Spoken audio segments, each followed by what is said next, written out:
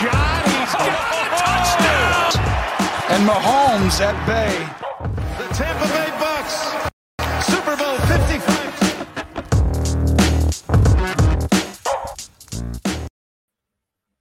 Hello and welcome to the Bucks Banter podcast. As always, I am your host, Colin Hallboom, and I'm happy to be here.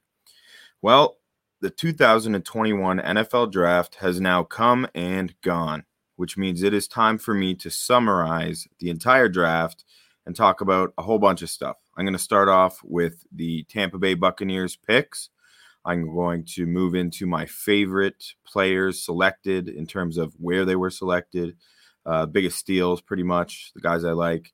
And then I'm going to move into a section where I am going to coin the 10 best drafts, meaning which teams did the best for themselves, which teams helped their cause the most from where they were heading into the draft to now where they'll be heading into the season. Obviously, that neglects any free agency acquisitions or anything to happen between now or the beginning of the NFL season in September. So let's get going.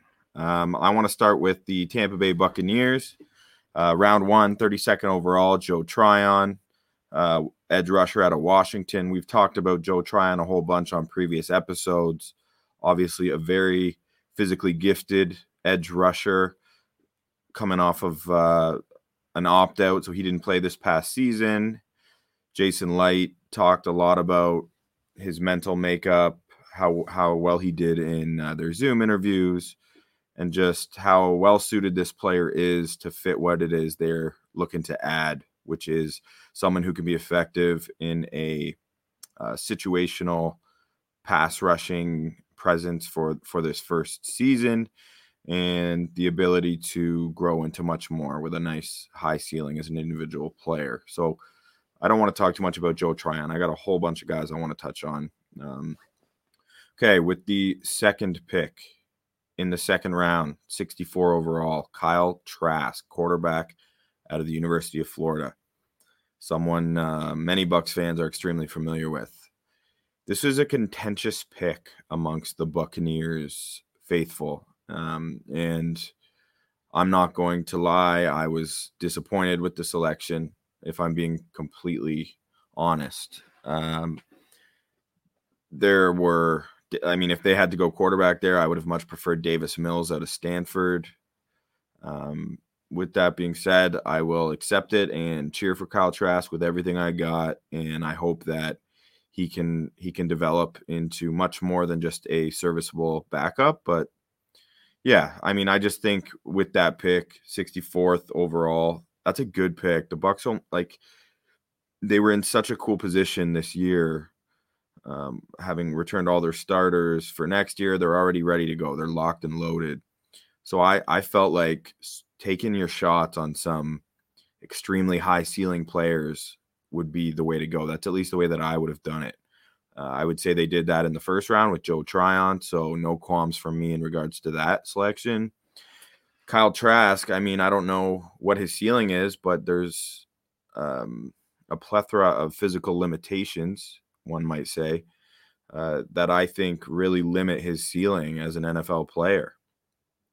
He's a little bit of a one-hit wonder, very inexperienced, and his physical traits, his arm strength, his mobility, his ability to improvise on the field and make plays happen when nothing's going on. These are all things that would be considered weaknesses of his.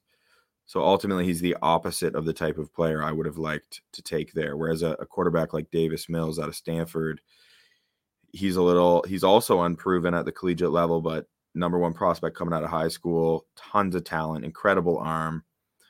That's just my personal preference. Don't like the Kyle Trask pick, but hopefully he works out and I can eat my words, because that would be preferred by me. In the third round, the Jason Light selected with the 95th overall selection, Robert Hainsey, who was right tackle at Notre Dame, 6'5", 300 pounds. It's a multi-year team captain, something you like to see for an offensive tackle. Firstly, coming out of Notre Dame, that's great. It seems to be a real factory for O-linemen. Add in the physical size, that's also great. But the funny thing about this player is, even though he started his last couple seasons as a right tackle, he projects to move onto the inside in the NFL, and Jason Licht has said as much as well. They see him being a versatile guy capable of playing center or guard at the NFL level. So he kind of replaces Joe Haeg as that like swing interior offensive lineman for them, which is valuable. And we've got Aaron Stinney as well. So I'm feeling really good about shoring up some depth along the offensive line. I don't know a ton about Robert Hainsey. He's not a guy who came across my film study prior to the draft. But hopefully he can prove to be a serviceable addition to the team. And the one thing I will say, I've talked before, I've mentioned on Twitter, guy I like to give credit to when credit's due. Brandon Thorn is the certified offensive line expert, my favorite go-to guy when I want to know. So as soon as I saw Robert Hainsey was our pick, I just had to scour Brandon Thorn's material and see, is this a guy that he endorses, or is it someone he wasn't too high on? And he's a big fan of Robert Hainsey. He does find him better suited for a zone rushing scheme, which is not the Buccaneers' forte. So he was a little bit surprised by the fit. He thought maybe he could have been a little more valuable in a different scheme where they do run that zone rushing scheme. But, as opposed to the Buccaneers' vertical passing attack. But he had him as his 10th ranked interior offensive lineman overall. He described him as a technician and said he has pristine technique, fundamentals, and efficiency. I'm good with this pick. So far, according to my own assessment, the Buccaneers are 2 out of 3 in picks I'm happy with. Now, my favorite pick of the draft for the Buccaneers occurred in round 4 with the 129th overall selection. They took small, undersized receiver Jaelon Darden out of North Texas, wide receiver. And this guy, if you don't know anything about Jaelon Darden, you need to. And I didn't know much about Jaelon Darden before the draft, but I've studied up on him, and I'm really jacked up. The more I watch, the more excited I get. He's a really shifty player, incredibly elusive, super exciting, just an ankle breaker. So check his highlights out. Trust me, I implore you to do that. Versatile athlete in general. He was an all-district quarterback in high school. Started out as a backup receiver for the Mean Green of North Texas, and he was their primary return guy as a freshman. And then I think he was just too good. He was just too effective to keep off the field. And last season, he was second in the nation in receiving touchdowns with 19. He had 31 receiving touchdowns over his last 21 games played at the college level. Just mind-blowing production. I mean, you gotta take it with a grain of salt. He's with the competition he's playing, coming out of North Texas. But what more is the guy supposed to do? He did everything he could and then some. He was third in the nation in receiving yards per game, averaging 132 yards. He averaged over 8 receptions a game. So he was also the Conference USA Most Valuable Player, obviously then a first-team all-conference receiver. So he has been drafted to be our next kick returner, I think, right away. He's going to replace Jaden Mickens, who it's worth mentioning, I thought did a really great job in our postseason run. I mean, go back, watch the tape of that Super Bowl. He's given us great field position every time. With that being said, though, he does not have the potential or explosive potential of someone like Jaelon Darden. And I'm really excited to watch this kid. He's small, so it's kind of a different look. Like Scotty Miller's small, but he's still more of a vertical threat. Like he's a straight line, fast guy. Jaelon Darden is fast in a straight line, and he's fast in all sorts of misdirection stuff. So really excited about Jaelon Darden. Love the pick. And that really, that's those first 4 rounds, that's anyone you could expect to contribute positionally. I think the rest of our picks were all focused on acquiring special teams players, guys who can come in and contribute right away on special teams, which is something that has been emphasized. Bruce Arians loves talking about specials, and it was clear that the Bucs draft agenda was heavily invested in addressing their special teams. We lost Ryan Smith, who was just an ace, special teams ace all around. Love Ryan Smith. I believe he's with the Titans now. And he's going to try and play some corner. I imagine that's probably what enticed him to leave. And then we lost a couple other guys who were valuable in specials. So in the 5th round, 176 selection, we took KJ Britt, who's a linebacker out of Auburn. And he's just like a throwback linebacker, like an aggressive, hard-hitting dude. He's 6 foot, 235, but just an absolute thumper. Like, he's no Levante David. He's not fast. He's horrible in coverage, but he is a special team stud. He just crushes dudes.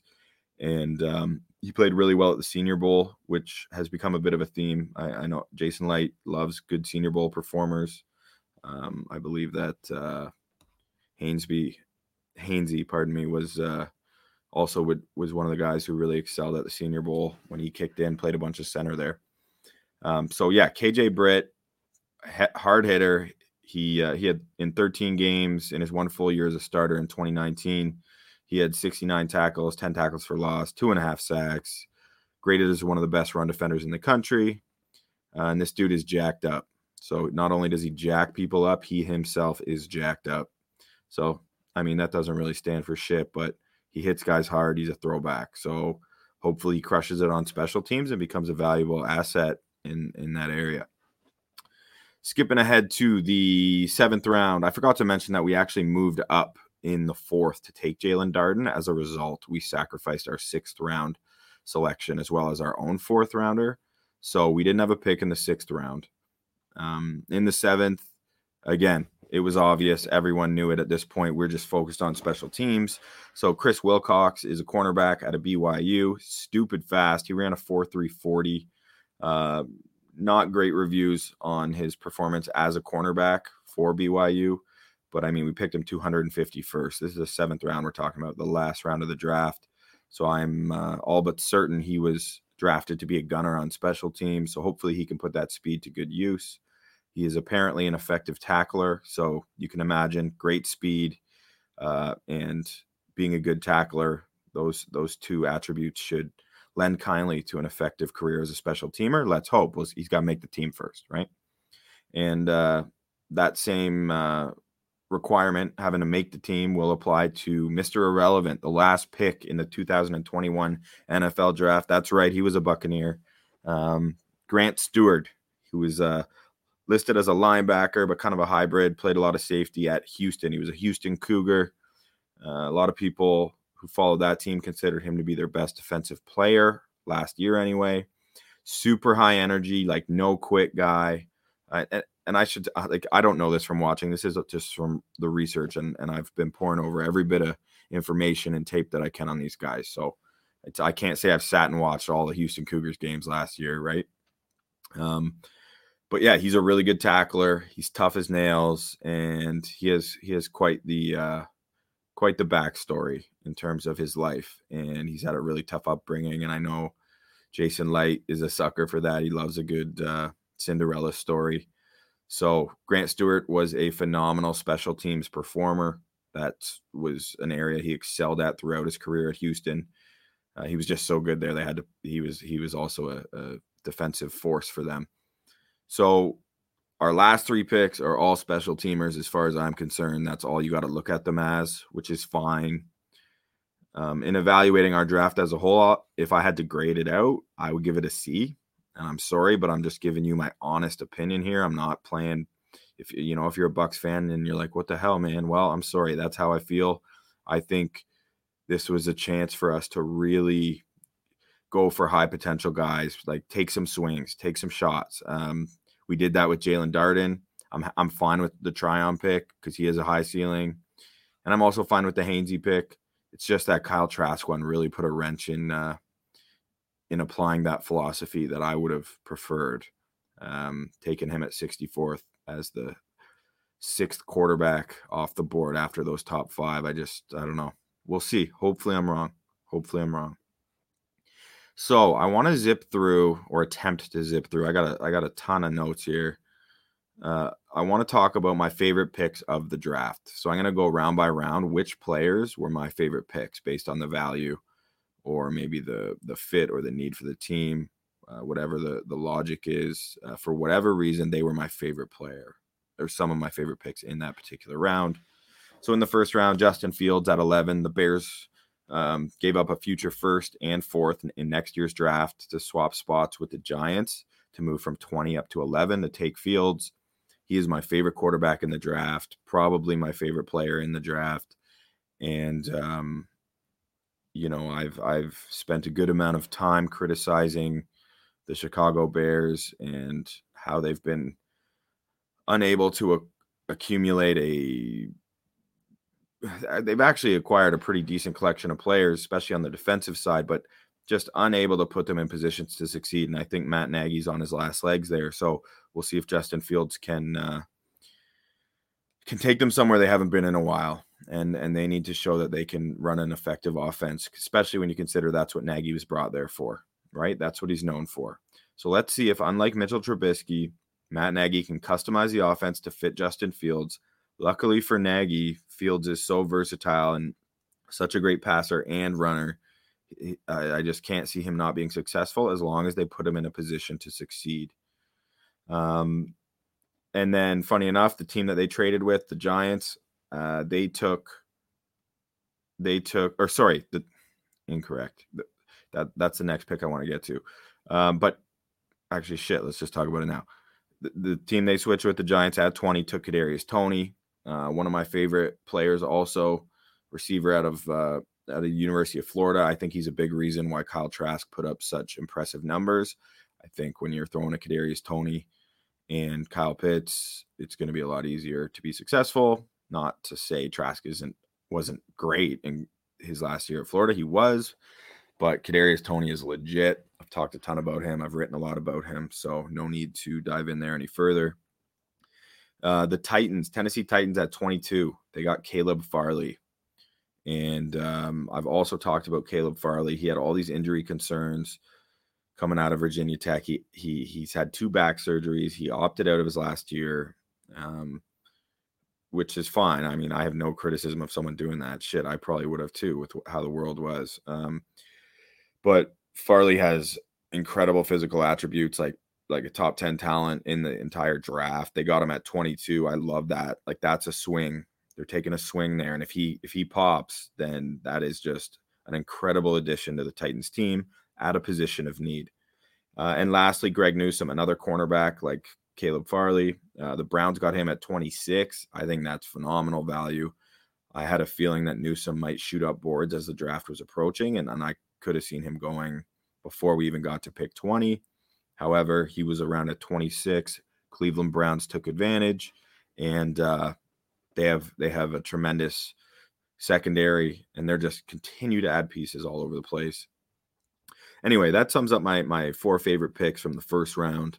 In the second round, and I'm going to try and go through these a little bit quicker as I go, but I also want to make sure that I am properly articulating and providing some valuable information on these guys, because if I just say their names, that's not all that useful for any listeners or viewers.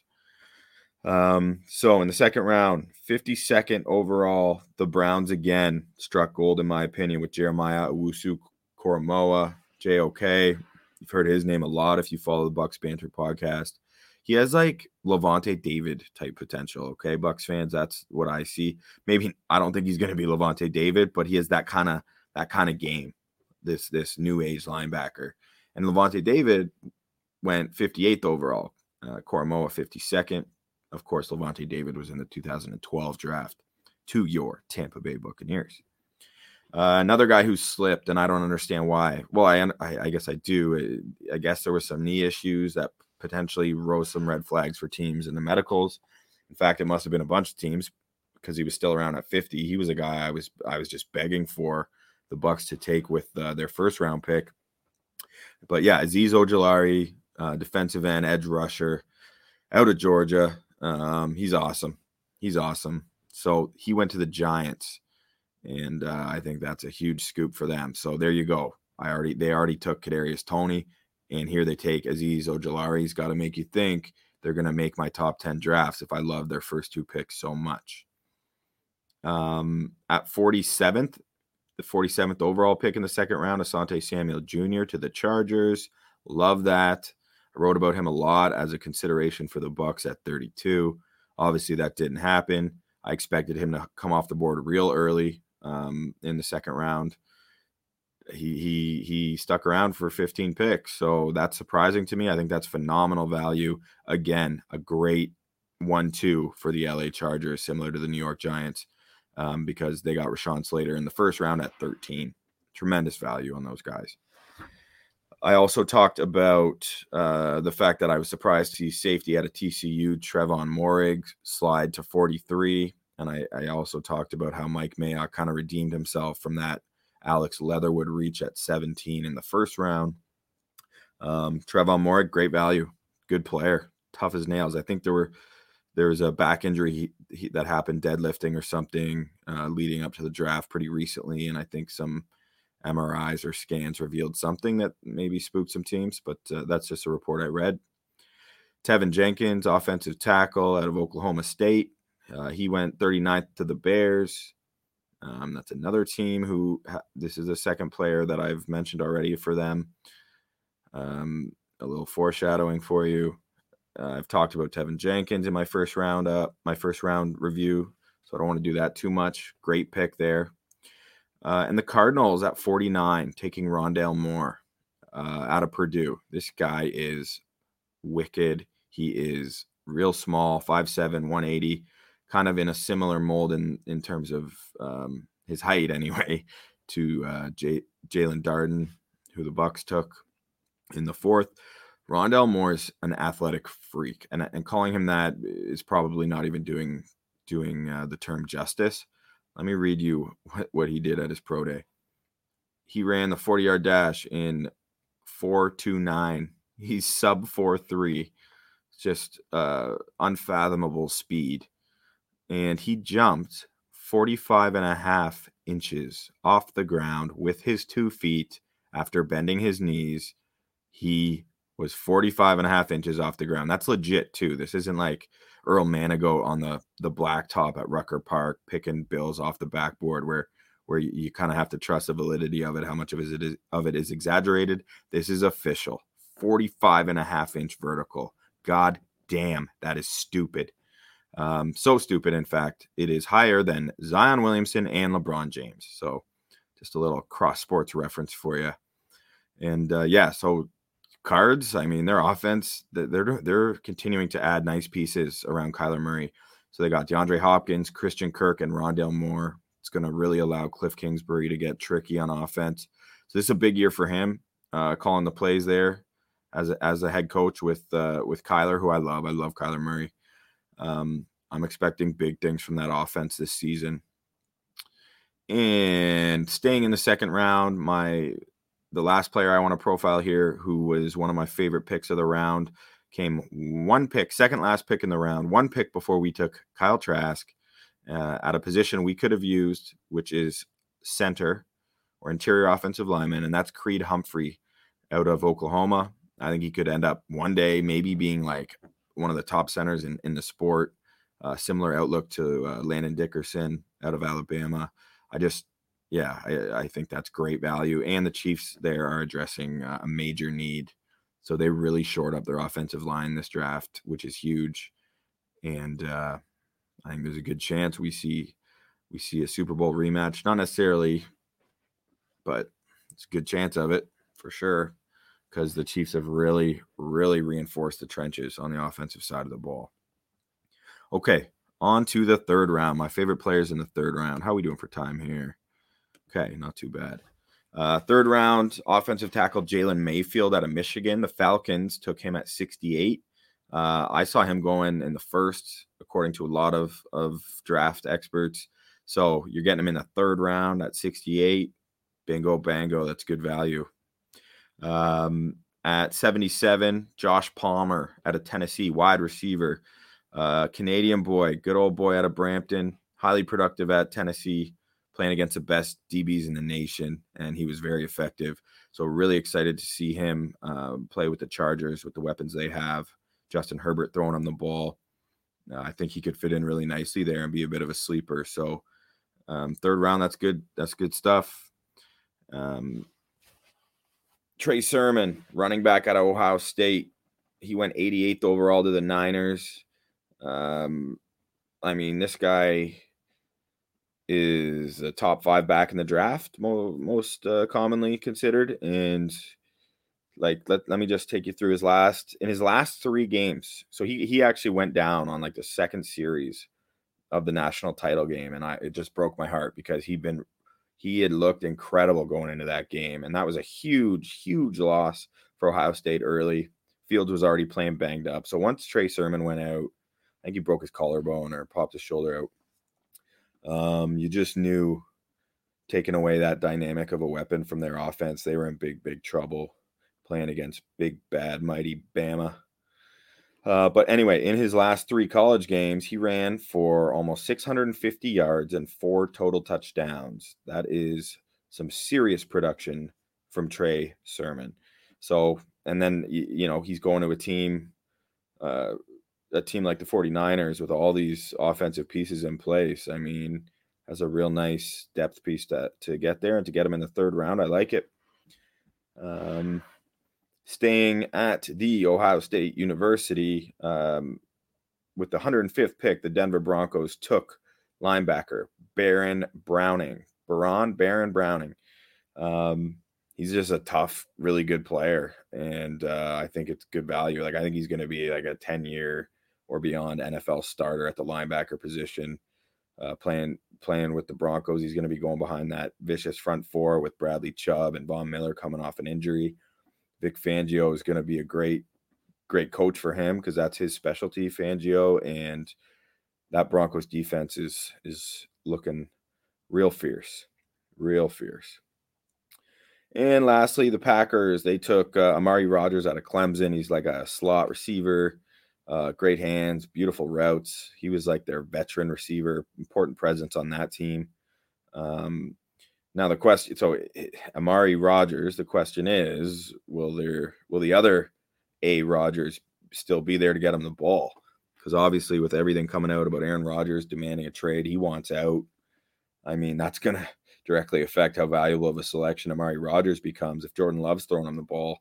And I know that for a fact. I'm probably not even going to bother including his name. But in this case, I have to assume that Aaron Rodgers will be there because he is currently the quarterback of the Green Bay Packers. And until I hear otherwise, I think it's a great pairing. I think Rodgers will make Aaron Rodgers will make Amari Rodgers a very effective rookie right away, and I think he's a nice complement to Martavius Valdez-Scantling and of course Devontae Adams and Aaron Jones. He would just fit really nicely in that offense, and okay, that sums up the 3rd round. In the 4th round, my favorite picks of the 4th round. At 107, the New York Jets took Michael Carter, and they had a 2-headed monster, the Tar Heels did, at the running back position. Javonte Williams, one of the top running backs in the draft. He was kind of the bell cow stud, but Michael Carter was incredibly efficient and effective as a part of that timeshare between those two. And he was kind of like their pass catcher, secondary running back, but he's a 4th rated running back by Thor Nystrom, who is one of the talent evaluators I respect most. He does an incredibly thorough job. Looks like he's working for Yahoo currently. He used to be with RotoWorld. But he compares Michael Carter to Clyde Edwards-Helaire, and he says worst case he'll be Giovanni Bernard. So that's some serious claims being made by Thor. He's, as I said, an exceptional receiver. I think I said that. If not, I just did. And a really effective runner. I think he's really tailor-made for the NFL, and he's going to be a nice fit for the Jets. Okay, and Derek Barnes, linebacker out of Purdue. The Lions took him. Lions really addressed the core, the front 7 of the defense. They got Penei Sewell in the 1st. And I think Derek Barnes is legit at Purdue. I would have loved for the Bucs to scoop him up, but I wasn't dying for a linebacker. We certainly don't need one right now, but talent-wise, in their, with their third-round selection, I was certainly interested in Derek Barnes, and I tweeted out as much. Another player in the fourth. Unfortunately, he's going to be in the NFC South playing for the Panthers, backing up, playing alongside Christian McCaffrey. Chuba Hubbard out of Oklahoma State. Now, super interesting. Chuba Hubbard, I think, unlike Najee Harris, who really helped his cause and only improved his draft stock deciding to go back to school, Etienne didn't hurt his stock going back to school. Chuba Hubbard did. He dealt with injuries all year, coming off like a Heisman caliber junior season. So anyway, he hails from Edmonton, Alberta, which is rare enough on its own. But then when you dig into his background, or if you know anything about Chuba, he played high school football in Alberta. It's not like he went to some prep school down south. He played high school football in Alberta and ended up going to Oklahoma State to be their starting running back. Pretty incredible. So yeah, he's from Sherwood Park, Alberta. In his 3 years there in high school, he had 7,000 yards and 82 touchdowns. Not like that's relevant to any other form of competition, but his skill sure as hell translated. He's like a track star, right? He's a burner. I think for his senior year, he maybe put on a bit too much bulk, and it kind of slowed him down a little bit. But I think he's getting slept on. And I think in the fourth round, I think he's a lovely addition to the Panthers backfield, and he'll complement McCaffrey quite nicely.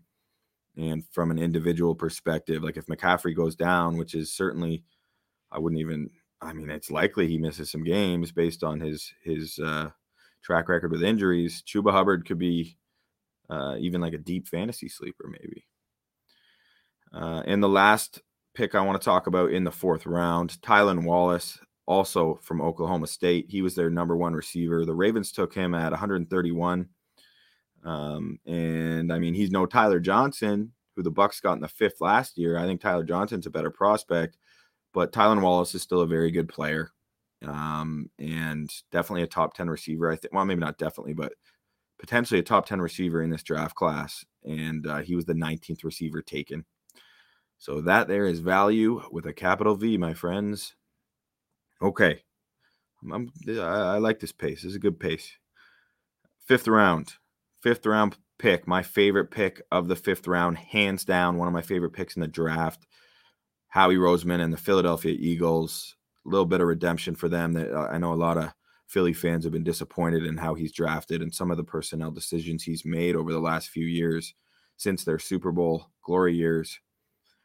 He took Kenneth Gainwell, running back out of Memphis, and this kid is good. He is legit. He could have went way earlier. I was really surprised to see him sitting around. That's another guy I would have liked the Bucs to get their hands on around this point of the draft. It's just late to get a player of that talent. Incredibly quick feet. He's like a tap dancer out there. Amazing hands, great receiver. He was originally recruited as a receiver, actually, at Memphis, and he just had one insane season. Before that, he was sharing the backfield with Antonio Gibson. So I think maybe that's why he was sliding under the radar at that point. Memphis is really a bit of a running back factory, low key. And my boy D'Angelo Williams at one time was a Memphis Tiger. But yeah, so Gainwell, he projects really well to the NFL, in my opinion. His skill set is really well suited, similar to like I talked about Michael Carter for the Jets. Just as a running back, you got to be able to catch a football. That is something that is essential. It's a huge asset for an offense to have if they don't have to bring in a specialist on third down to all of a sudden introduce the threat of receptions coming out of the backfield. It's like having another receiver. And if a team like the Bucs at times when you've got Ronald Jones especially in there, there's just not much of a threat to throw him the ball. And Leftwich and the Bucs offense kept trying to do that because we all want Ronald Jones to catch the damn football because he's so electric in space, so fast if he can get that damn ball in his hands, but he's got bricks under his gloves. So not these guys, not these new age running backs. They all know they got to catch the ball if they want to be valued. And Kenneth Gainwell was not valued enough coming out of Memphis. Good job for the Eagles. And some of my Eagles friends, I've been talking to them about Kenneth Gainwell, and I told them they should be excited. And with the 158th pick, we're staying in the 5th round still. The Panthers took Davion Nixon, who's a defensive tackle out of Iowa. Sure, this was a bad draft for defensive linemen. I've said that many times. I didn't have one defensive tackle going in the first round of the draft. And sure enough, that happened. None went. And it's been that hasn't happened in 30 years. So that just speaks to the poor quality of the defensive tackle class. But that doesn't mean that Davion Nixon isn't a better player than a 5th round pick almost in any other draft. So great job by the Panthers identifying that and pulling the trigger, adding to their D-line. And unfortunately, staying in the NFC South, the last player of the 3 that I'm talking about in the 5th, Avery Williams. Avery, that's my daughter's name. Hi, Avery. He cornerback out of Boise, 183rd pick to the Falcons, solid corner, and a really good returner. So it's always nice if you got a guy who has a potential to play corner and not just is strictly a returner. And this guy can do both. He's someone a lot of Tampa people had their eyes on around this point of the draft. 6th round, Trey Smith, who's an offensive guard out of the University of Tennessee, real big boy. The Chiefs, goddamn freaking Chiefs, continuing to find guys who are going to help them on that offensive line. This is a much improved unit from last year. They've really done a good job of changing the makeup of that group. And with the 226th overall pick, getting Trey Smith is crazy value. John Ledyard, with the Pewter Report, he had identified Trey Smith as a potential 2nd round target for the Buccaneers. We're talking 6th round. We're talking like 160 picks later than that. So that's crazy. He slipped. Apparently, there were some like internal organ concerns. So obviously that's significant. Hope he's okay. I hope it's nothing too serious. But obviously, eventually the cookie crumbled, and the Chiefs were like, "Fuck this. We're taking this kid." And I don't blame them. That's like the type of risky pick I would have loved the Bucs to make. You know, you can take a chance. You can take a swing. You're in a rare position where you can. Yeah. Okay. A player I really like who also went in the 6th round out of UCLA. He's listed as he's like a running back / wide receiver. Like he's listed as a running back, but he's almost more of a receiver, I believe. But no, like I know he's more of a receiver than a running back in my opinion, but I'm saying I believe he was listed at running back. 211th, the Browns got him. Good job by these Brownies. He's like a Randall Cobb type guy, like just this hybrid scat back, and also a great returner. So that's really phenomenal value in the 6th round, in the 200s for the Browns, who just had a rock solid draft. God damn. And one player no one else in the world seems to have any eyes on, positive eyes on, other than me, but Sam Ehlinger, quarterback out of Texas. Colts got him at with the 218th pick. I like him. I think he's got enough talent that he's worth taking a flyer at this point of the draft. And Frank Reich, you know, he's former Buffalo Bills backup quarterback, and he's known to get the most out of his quarterbacks. I don't think even he can do it with Carson Wentz this year. But Sam Ehlinger, some nice value. They've acquired a couple decent, pretty good young backup quarterbacks there for him to work with if Wentz does do what I expect and suck. 7th round, one guy I want to talk about who was drafted in the 7th round, and that is Presley Harvin III, the punter out of Georgia, the 260-pound punter out of Georgia. He's got a cannon for an arm and a boot for a leg. He can throw the ball like 60 yards in the air, and they like to use him for fake punts and passes over at Georgia Tech. So yeah, he's a cool player. He's hilarious. Google or YouTube him. I sent it to my buddies. They were loving it. He's a legend already. So yeah, Presley Harvin, keep an eye on him for the Steelers. It'll be worth watching them turn the ball over on downs or when they punt it up, just to see that boy go. Okay, so that was my kind of rapid fire through all the players round by round that I really liked and thought were great value selections for their respective teams. It is now time for me to look at how the teams did. And I've looked at every team's draft. I obviously watched every second of the draft. And I feel pretty good about this list here. Very unbiased, very objective.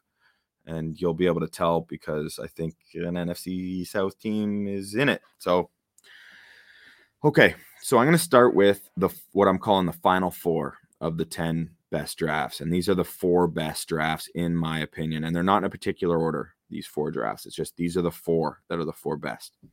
The New York Jets. Yep, the New York Jets. General manager Joe Douglas and new head coach Robert Saleh. I think they should be really happy, especially with their first 4 selections.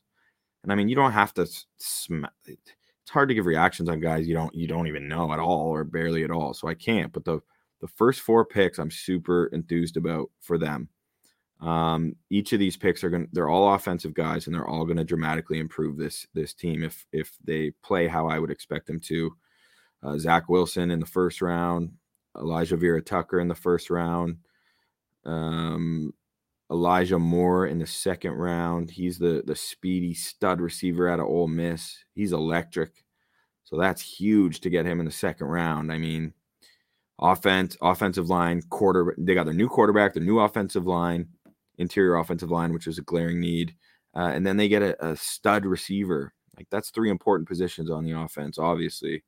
And then they got Michael Carter, the running back I already mentioned, as one of my favorite picks in the draft in the 4th round. So, of course, they had 2 firsts, a second, and a 4th. That's what they used to acquire these 4 players. So additional draft capital always helps, obviously. But if, that doesn't mean shit if you don't use those picks wisely. And they did. So good on them. Good on Joe Douglas. The Jets have put themselves in a much better position coming out of the draft than they were going into it. Now, for each of these teams as well, I just want to ask like a question. The biggest question they're facing moving forward with the Jets, it's, will the burden be too big for these rookies to all meet expectations? And what I mean by that is, like, who is their starting running back? I talked about Michael Carter being such a great complementary back at North Carolina, receiving skills, but I don't know if he's a bell cow right away. So is it going to be a tandem of him and Frank Gore? And similar to Elijah Moore, the receiver. I love Elijah Moore. He's not a big guy. He's not so is it like him and Rashad Perryman? Like, who's the number 1 to take the heat off these guys, right? That's a tough position to go into as a rookie. And of course, Zach Wilson's going to have the weight of the world in New York on his shoulders to perform as well. So, there's some concerns. Can those guys handle it? Can they hold up, or can the New York Jets fans be a little bit patient with these guys? But they need to bring in some veterans to help. I don't know what their cap situation is or what they're going to do in terms of free agency or what their plans are, but they're going to need to bring someone else to take the heat off those young fellas, because it's tough to come into the National Football League and be expected to carry the load right away at all those important skill positions. All right, so the second of my final 4 teams, in addition to the New York Jets, who had the best draft in the NFL, the Cleveland Browns. Their GM, Andrew Berry, has done a great job. I think this is his first draft or second draft with the Browns. I've talked a lot about the talent that has been assembled in Cleveland over the last few years. So you got to give some respect to John Dorsey, who was previously their general manager. And I thought his tenure was a little short-lived. Anyway, him and Scott McCloughan was involved in that as well. He's like that crazy stories on Scott McCloughan, who's like a guru of talent evaluation, but he's, he gets into the bottle and has some issues. So he's no longer there either. So anyway, Andrew Berry doing everything he can as a new GM, and head coach Ed Stefanski's got to be pleased. Cleveland Browns, round 1. I already talked about Greg Newsome, the second cornerback out of Northwestern. Love him. Round 2, 52nd overall, linebacker Jeremiah Owusu-Koramoah. You guys are probably sick of hearing me say his name. I've said it so much. Love him. Round 3, 91st overall, wide receiver out of Auburn, Anthony Schwartz. He is a burner. He's fast AF. So that's a nice piece to add. You already got Odell and Jarvis and these good receiving options. Throw in a burner out there, stretch the field even more so Odell can work underneath on ins and outs and slants and digs and all that good shit. And the same for his buddy there, his old LSU buddy, Jarvis Landry. Pretty much forgot his name. And then their 6th round pick I talked about is one of my favorite picks in the draft, at least in the 6th round anyway, at 211th. UCLA running back / wide receiver Demetric Felton, nice gadget player, return specialist. He'll be a nice addition too. So just continuing to stockpile and add logs to the fire. We'll see how she burns. My big question for them: can Baker Mayfield take the next step? That's what it all comes down to there. I love Stefanski running their offense. They just seem like this franchise has turned a corner. They seem to be well organized. They have all these pieces, but is Baker the real deal or not? And he's got to prove it this year. He did fine last year. He exceeded my expectations after the previous season, and that's great, but that's not good enough. He's a number 1 overall selection. He's got to take another step forward. I like Baker. I want him to do well, but I'm just not yet sold that he's shown the consistency or the poise and leadership to do it. He's a little erratic for my liking. Streakiness can be fun to watch from the outside, but I'm sure it's not for Browns fans. All right, so the Jets and the Browns, 2 of the best 4 drafts in my humble opinion. The other team, I said I mentioned I was going to have some trouble. I'd have to mention an NFC South team, and I'm doing it now. The Carolina Panthers. Scott Fitterer, their general manager, who was previously the Seahawks VP of football ops, lots of good experience there. Going into a second year out of Baylor as the former head coach at Baylor, who really rebuilt that program. Matt Rule, I really like Matt Rule. He just seems cool. Like I like him. I like his philosophy. I like how he articulates his philosophy. I like the hiring. Like he hired Greg Brady at LSU, a really young offensive coordinator who led that 2019 Tigers to the national title with Joe Burrow and Jamar Chase and Justin Jefferson and Clyde Edwards-Helaire, all that fun group. But he put those guys in a position to succeed, and I think he's also been overachieving as a play caller already in his young career in the NFL. He's getting the most out of Robbie Anderson and DJ Moore and those guys, and Bridgewater when he's got to play, or when they lost McCaffrey. They're still finding ways. Like I know they're not winning a ton of games, but look out, because they got J.C. Horn in the first, Terrace Marshall Jr. in the second, receiver out of LSU. Obviously, there's a connection there between Greg Brady, the offensive coordinator. But to get him at almost 60th, Terrace Marshall Jr., a lot of people had eyes on him going in the first round, potentially like towards the end, maybe to the Ravens. Instead, the Ravens opted for Rashad Bateman, but Terrace Marshall is legit. That's a huge addition. Brady Christensen, offensive tackle out of BYU. He was keeping Zach Wilson's backside safe at 70th overall in the 3rd. That is a nice pick. Good, strong offensive tackle. Not many holes in his game, from my understanding. They got my boy Chuba Hubbard out of Edmonton, Alberta. Holler at your boy, Bodan Yard. That's wicked. That's great value. I already talked about it.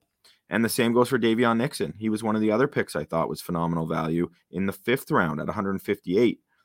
So holy shit. And then Shi Smith, wide receiver out of South Carolina in the 6th. We're in the 200s there, but I think he has a chance to stick around potentially. We'll see. It's a bit of a crowded receiving corps there now.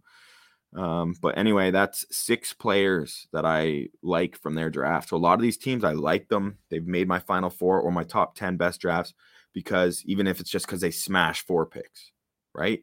Maybe they even smashed 3 picks, and they were just such good players at such key positions that I think they warranted it. The teams that making my top 10 best drafts can do it any which way they want. It doesn't matter. It could be star power with a couple guys, or it could be just a super solid top to bottom draft, identifying undervalued players at important positions like the Carolina Panthers have done. So, they're building something there. Their biggest question heading into next season, the 2021 NFL season, is Sam Darnold the answer? That's my question. I don't know the answer yet. I think Sam Darnold, I don't blame the Jets for moving on, because they had to. They had that second pick with this quarterback class. You can't not pull the trigger on one of those guys, so you got to move them. They got a 2nd round pick, I think, next year from the Panthers for him, so that's a fine deal. But I'm not hating on the Panthers for taking their shot on Sam Darnold either. I think you got to get him in a new situation. He's got a ton of talent still. He's young. Like he could pop there with these weapons. He's in a great situation now. And yeah, one more time, I got to say how much I love J.C. Horn. I'm not looking forward to having him line up, but I mean, good luck, man. Man up on Mike. Godwin and AB are going to eat you. So we'll see what happens. But J.C. Horn's a fun player. I'll be seeing him twice a year. You can count on it, JC. Okay, so far, Panthers, Cleveland Browns, New York Jets, 3 of my final 4, the 4 best drafts. The 4th and final best draft, in my opinion, the Denver Broncos.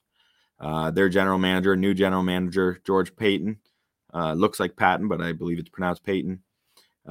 His first 4 picks were all fantastic. He stuck pat at 9. There was lots of speculation. They were pushing hard for Aaron Rodgers, but the Packers obviously weren't budging in that area. So they stayed pat. There was a lot of people thought that was like Trey Lance or a quarterback going there. If you follow me on Twitter, I predicted this to be either J.C. Horn or Patrick Surtain, whichever was there, just because I just think Vic Fangio's defensive philosophy is so predominant in his way of coaching. And he's obviously got an influence with the GM, and that defense is already looking real good with Von Miller coming back. I think I mentioned that earlier. So you throw Patrick Surtain in the mix. The talent of those top 2 corners, J.C. Horn and Patrick Surtain, is just too strong to pass up. The only other possible option I was considering, and I believe I had in my first 1.0 mock draft, was Micah Parsons, the linebacker out of Penn State.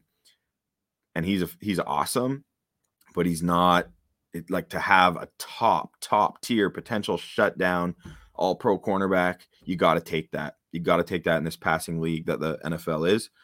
And they got that in Patrick Surtain, at least as a prospect. So then second round pick, 35th overall, Javonte Williams. I mentioned Thor Nystrom. I've mentioned him a couple times because I respect his work so much. He had Javonte Williams as his number 1 running back, ahead of Najee Harris, ahead of Travis Etienne. He had Javonte Williams number 1. Again, he's the other side of that 2-headed monster they had in North Carolina. Speaking of North Carolina, that team is always just putting out great professional football players, but the team's never good. I don't get it. What the hell's going on there? But yeah, Javonte Williams, that's huge, man. He's going to come in there and be super effective right away. Then to help keep Javonte Williams with holes to run through, they got Quinn Miners, interior offensive lineman out of Wisconsin, Whitewater, small school, big body. So 98th overall pick. He's a really good player. He's rated much higher than that on most people's board. So I'm not sure how he was available that late into the 3rd round, almost at pick 100. Quinn Miners, that guy's good. And then Baron Browning, the linebacker at Ohio State. I already talked about him, about why I like him, about why he's great value in the 3rd round with the 105th pick.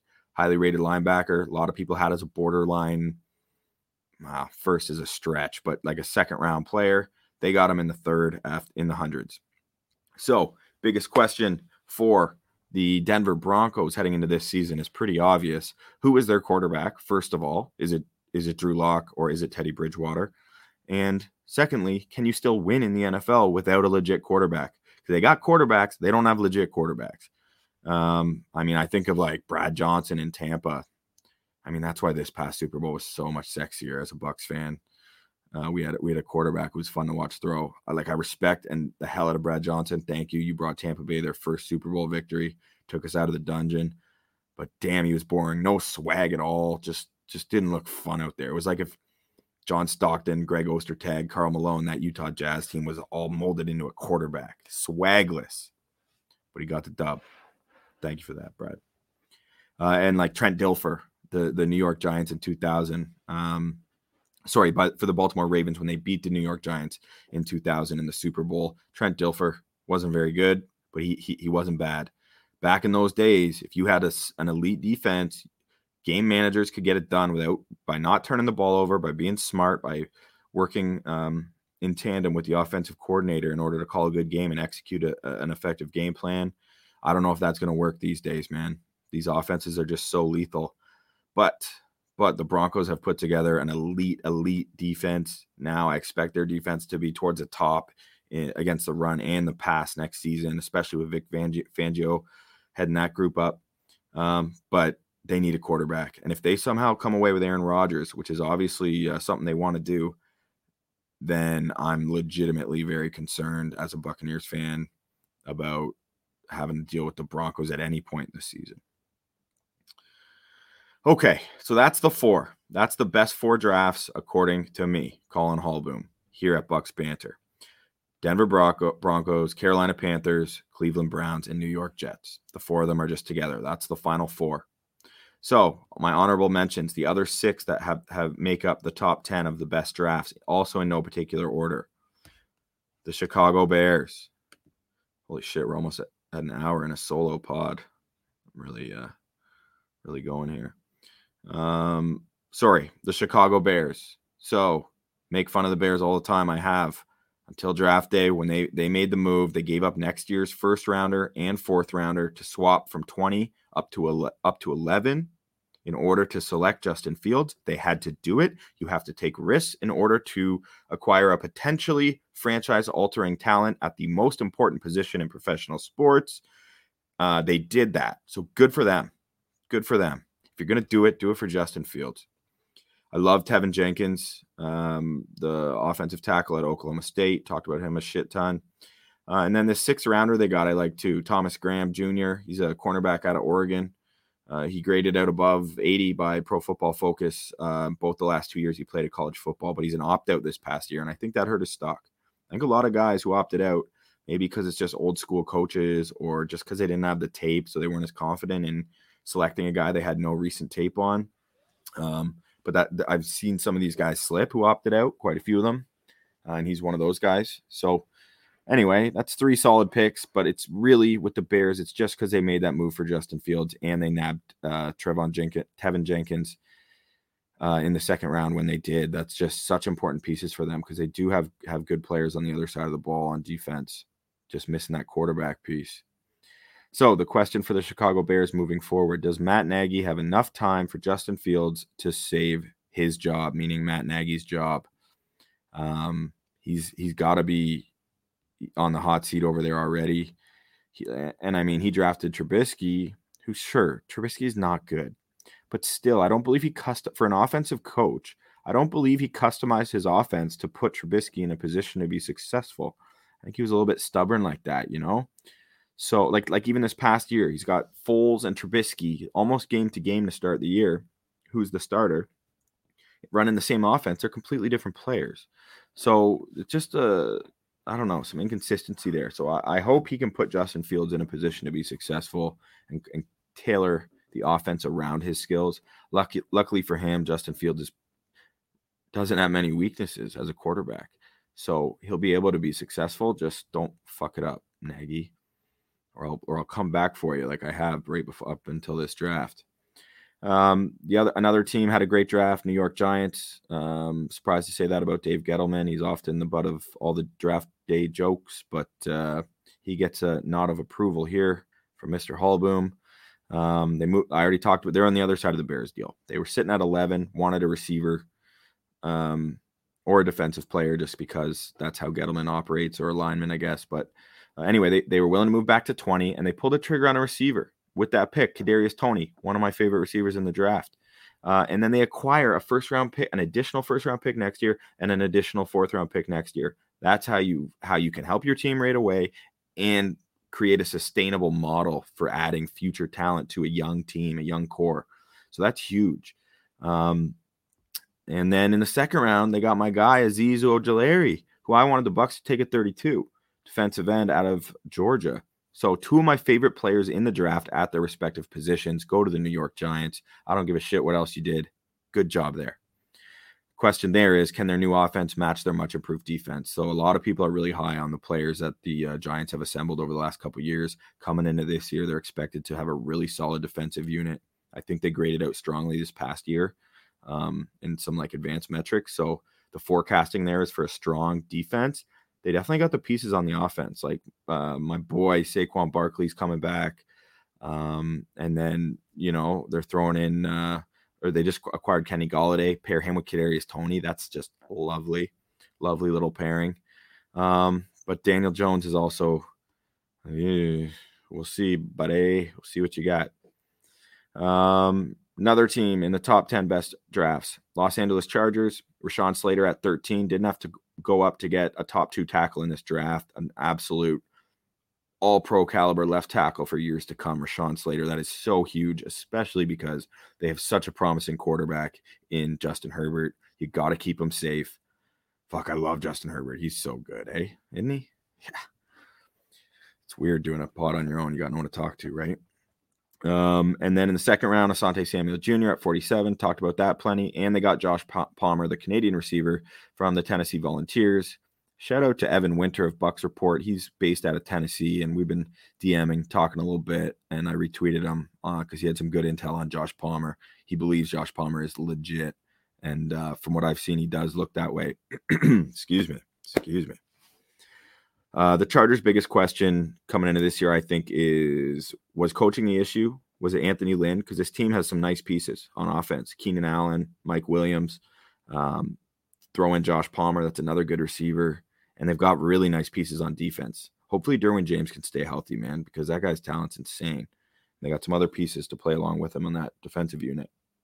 So I could totally see. I'm curious to see what their over-under is, the Chargers this year, because I could see them turning some heads this season. And we'll see if the new coaching staff gets all the credit, as maybe they should after how Anthony Lynn lost them so many games with his horrible decision-making down the stretch. All right. The Miami Dolphins deserve also credit as a top 10 best draft in 2021. Relatively new GM Chris Greer and head coach Brian Flores. I like how they're working together. They seem to be really in unison in terms of how they think. And you can tell when coaches and general managers are on the same page. It's just obvious. And there's not that like internal debate and conflict in terms of like valuing position. Do you go best available? We need to address this position. They're just step for step. So from my vantage point anyway, round 1, they get Jalen Waddle, undisputed stud. And then they go and get Jalen Phillips. I think they had the 17th pick was their second pick. I should have wrote it down. So that's 2 studs, edge rusher and an elite receiving prospect. And then in the second round, they took the first safety that was taken in the draft, another Canadian, Javon Holland out of Oregon. He's another opt-out, but obviously didn't hurt his stock. He's a ball hawk, total ball hawk. His dad played in the CFL for like a bunch of years. He had 4 picks I messed that up. Can't drop that stat because I don't have it written down properly, and I refuse to give you uncredible information. I prefer to give you incredible information. And then in round 3, they took a tight end, Hunter Long, out of Boston College. A lot of people like him. Okay. They deserve to be in the top 10, honorable mention, mainly because of the top end of their draft. Oh, shit. And, second round, Liam Eichenberg, offensive tackle out of Notre Dame, stud O-lineman. That's huge. Got to protect Tua. And he's going to help do that. Notre Dame, football factory of offensive linemen. Like how I was saying, Memphis makes all these good running backs. And then the biggest question for Miami coming into this year, they've really got a wicked defense put together. Now they're getting some offensive pieces in there. Is Tua the guy? Is he the guy? Tua obviously coming off that horrible hip injury and like shit just didn't seem right. It wasn't a smooth transition into the NFL. This will be the year that we see. He looked incredible in college, like a no-doubt prospect. A lot of people had him even being better than Burrow. I'm a Burrow guy. Always since his 2019 season, I've been a Burrow guy. But we'll see what Tua can do because the excuses are going to run out real quick when he's got all this talent around him. And then the next team deserving of honorable mention, the Jacksonville Jaguars, general manager Trent Baalke and new head coach Urban Meyer, I think did a pretty solid job in this top-heavy draft. They had these picks, and they took advantage of them early on. Of course, when you get a transcendent quarterback talent like Trevor Lawrence, how do I not mention you? I don't care how you got there. You got the damn pick. And then tons of people are critical of the Travis Etienne selection. Travis Etienne's my favorite running back in the draft. I think there's something real special there. You've heard me say it. But anyway, in round 3, they took Tyson Campbell, a cornerback out of Georgia, with their third pick anyway. And he is awesome. Tyson Campbell's really good, and he could be even better in the NFL than he was in college, playing opposite Eric Stokes there at Georgia with that elite defense they have. And then in round 4, they got Walker Little, an offensive tackle out of Stanford, who's a really solid tackle, better than a round 4 caliber player. So nice job by the Jags. They've added a running back, a quarterback, a cornerback, and an offensive tackle. Those are 4 crucial positions and 4 really good players who can come in and help out right away. Biggest question for them, I think, now is not are they going to win? And obviously Trevor Lawrence is a big question. What's he going to look like? But are they going to give Etienne the workload to justify the investment of a first-round pick? Right? Are they going to, what are they going to create some new role for him as more of a receiver? Because they already have, what's his name? Robinson? Look it up. Sorry. Michael Robinson. What is it? James Robinson. Shit. It's embarrassing. James Robinson and Etienne, I think, could be a nice duo, but you got to keep, if you're taking a running back in the first round, you got to get him touches. And Travis Etienne is a guy you need to get touches if you want your offense to be reflective of your most electrifying playmakers, which Travis Etienne will immediately become on that offense. Okay. Last team I want to mention, the 10th, in no particular order, but the 10th one I'm covering here that had a great draft is the New England Patriots. They didn't have like a premium first round pick. They're pretty much dead in the middle almost. At 15, they had Mac Jones slide all the way down to him. Didn't have to move up to get a quarterback. I projected in my mock draft they would need to move up. I thought 7 with the Lions made sense since the Lions had so many holes. They could benefit from moving down and acquiring some more draft capital. They didn't do it. Should have known they weren't going to do it. They never do it ever, especially for quarterback. And then they get Mac Jones, who everyone thought the Niners were taking at 3. And goddamn, what a good situation for him. He just seems like the perfect type of quarterback who's like coachable and intelligent, and he's played for Nick Saban. Like, that's the kind of shit that just gets Belichick off. So then he sticks with Bama in the second round with the 38th overall pick and gets Christian Barmore, potentially a first-round talent, probably the best defensive tackle in the draft. That's a nice duo between those two. Incredible first 2 picks without starting from a premier spot like in the top 5 or some shit. And then the only other pick that they had that really jumped out at me is out of Oklahoma, running back Ramondre Stevenson. He's good. He's good. Thor Nystrom's 5th rated running back. They got him with the 120th pick, add him to their stable of backs, and, more to deal with for the defense. So my question for the New England Patriots is, who's going to start at quarterback? They got Cam. I mean, it's got to be Mac Jones, right? I mean, unless Bill pulls out some weird stubborn shit, I don't know how he's going to play it. No one knows with Bill. You never know what he's going to do. But you know what he's not going to do, and that's trade up for a fucking quarterback, Colin. Why did I mock that? I don't know. So yeah, has Bill's revenge tour already begun? Are they going to turn it around this quickly from last season? Because even though they were finding a way to come out with some victories, they didn't look great last year. They did not look good last year. It looked like a franchise going down big time. But they invested heavily in free agency, like big time. That's all everyone was talking about. Say big time one more time, Colin. I'm losing my mind here. So we'll see. We'll see if they can turn it around this quick. If Bill Belichick can do it, I think he's probably the greatest football coach of all time. And obviously, I wasn't around really for Vince Lombardi's prime, or Bill Walsh's, but I think he's the greatest coach of all time, and we'll see what he can do with Mac Jones and the rest of that roster that he's paid so much to bring together. Okay, there we go.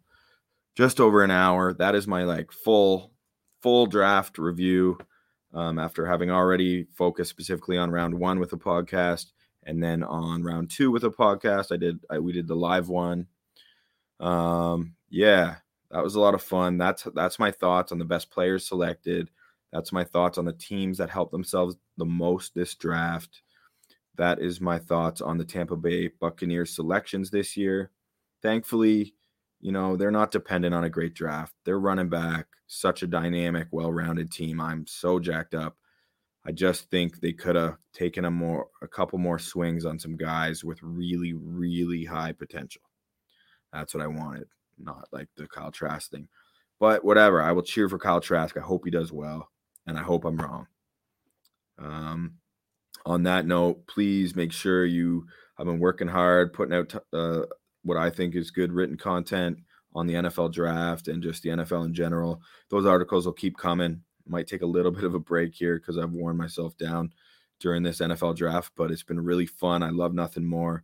And I want to thank you personally, whoever's listening or watching, for tuning in and supporting us here at Bucks Banter. Over and out.